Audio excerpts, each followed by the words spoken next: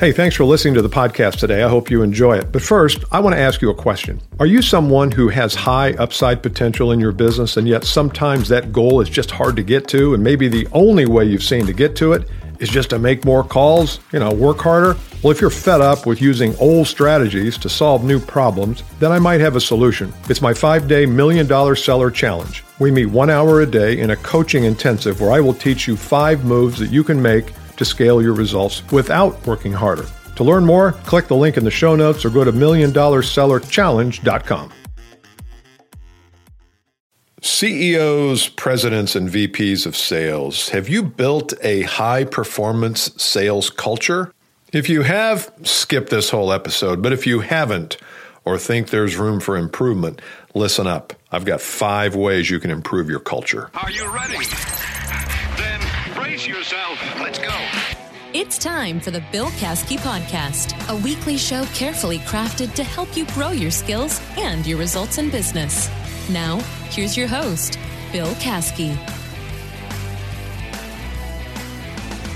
Hey, Bill Caskey, back at the podcast. I hope you have joined me on my BillCaskey.com page. There's plenty of stuff there, things you can download, reference, and you can also get a hold of me there if you have such an interest in me helping you and your team in 2020 to achieve massive goals. That's what I do. I do that for a lot of companies, primarily in the business-to-business space. So if you have upside potential in the tens of millions of dollars, I would love to chat with you. You can get on my calendar there at BillCaskey.com.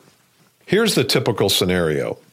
A president or VP of sales calls me on the phone, says, hey, I've been watching and listening and reading your material. I think we are ready to talk about you coming in and working with our team.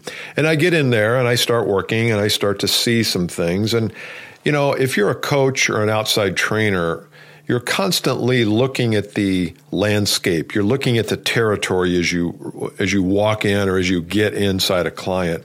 And I'm always looking at culture. What does the culture feel like? And you can feel a good culture inside a company. You don't have to tell me what it is. I can walk in, talk to some people. I kind of get a feel for what it is. And what I find a lot of times is the culture is not what you think it is. You think it's good, think it's high performing. It's really not. That's okay. Sometimes lousy cultures work, but great cultures work better. And I think it's important that we take a look at our culture. I'm always asking the VP of sales or sales leader to define, what do you want your culture to be? What exactly do you want it to be? How do you want people to feel when they're in the midst of the company culture? And however you want them to feel becomes your roadmap. Okay, well, how do we get people there? How do we change it? So let's go. I've got 5 things here that I think are important. Number 1, do you have a customer-centric culture? Is the mission of the customer front and center? In some companies it is, in most it isn't. In most companies it's really all about what can we sell and what our mission is in terms of revenue and profitability and purpose and all that. That's good. I think you need that. But I want you to think, what's the cause that we're engaged in? We all work day in, day out. What's the cause that's bigger than us? And it probably has something to do with customer problems or customer aspirations. And if that's not a topic at every one of your sales meetings or every one of your team executive retreats, then it should be, because it's inspiring.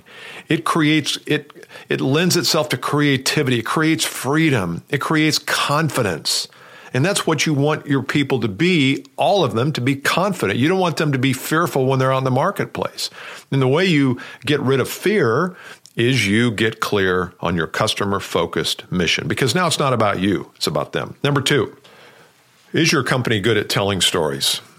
Are your people good at telling stories? Are there stories that you tell people when they first come on board? We just had a young man who joined us, and he is going to be helping us and kind of overseeing the marketing of our public programs, the 2X Group for Sales Professionals and the World Class Sales Leader Program. One of the first things we're going to talk about is the story of our company, how we started, a little bit of my story and why we do what we do. I think there's a lot of value there. So that's going to help your culture too. Number 3, celebrate customer success. How many times have we been in a sales meeting, or you've run a sales meeting, or you've been in a sales meeting, and it's all about the pipeline. It's all about the funnel. Enough with the funnel. It's okay to spend a little bit of time there, but let's celebrate when we are successful in helping our customers solve a problem, get to a new future. Why don't we celebrate that? You can celebrate the person who helps them, whether it's an engineer, whether it's a salesperson.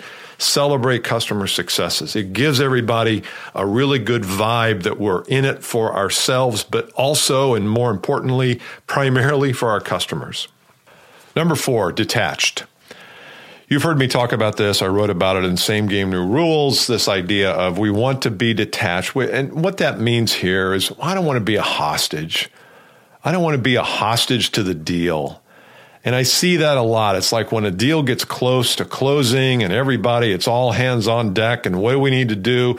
Well, if you're in the 11th hour and that's where your mind goes is to let's get really attached to this. We need this. We have to have this.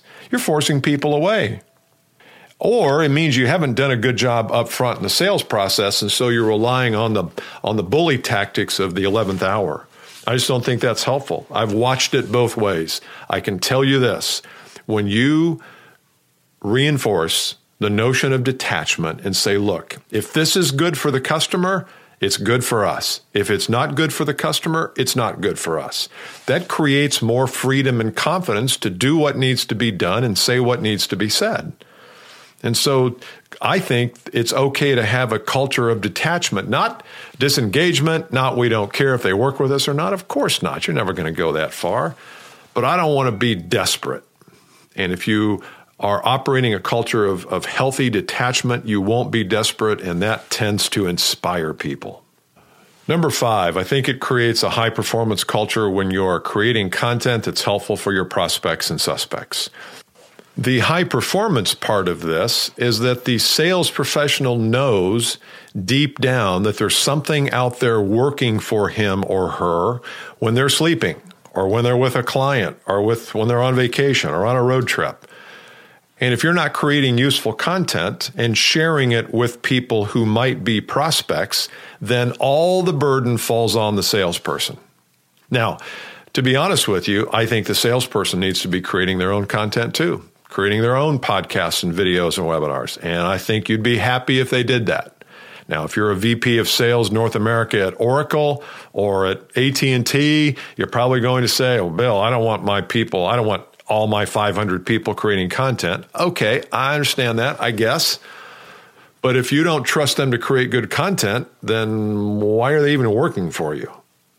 And I know there might be some guidelines and templates and things like that, but the bottom line is your company needs to be creating useful content for your market. That way, the salespeople are inspired to tell people about it. They feel like, you know what, the company's got my back. We're in this together. There's lots of things going on that are going to create discussions with prospects. That's how you get the people to go do what they need to do, which is reach out, networking, cold calls, whatever, because they know there are other things at work. I've said this before, and I know that some of you have been on my video trainings where we talk about a lead generation Parthenon. There's got to be pillars of lead generation. It can't be only the salesperson who's out there knocking on the proverbial door. There's got to be other things working. That creates a high-performance culture because they have more confidence in the system to generate leads in addition to the leads they generate.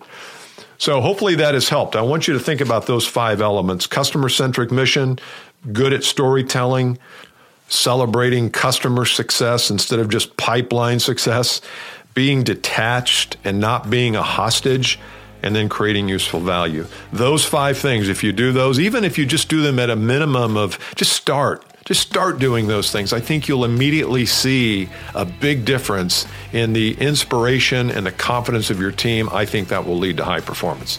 So if you're a CEO, VP of Sales, and want to entertain the notion of me coming in and helping you, we start with a phone call. You can go to BillCaskey.com. Should be easy to follow directions on how to make that happen, and I'll be happy to chat. Look forward to the next podcast. Thanks for listening. Bye. If you want more Caskey, go to BillCaskey.com and you can get on his list or set up a time to speak live. And make sure you share this episode with your tribe too.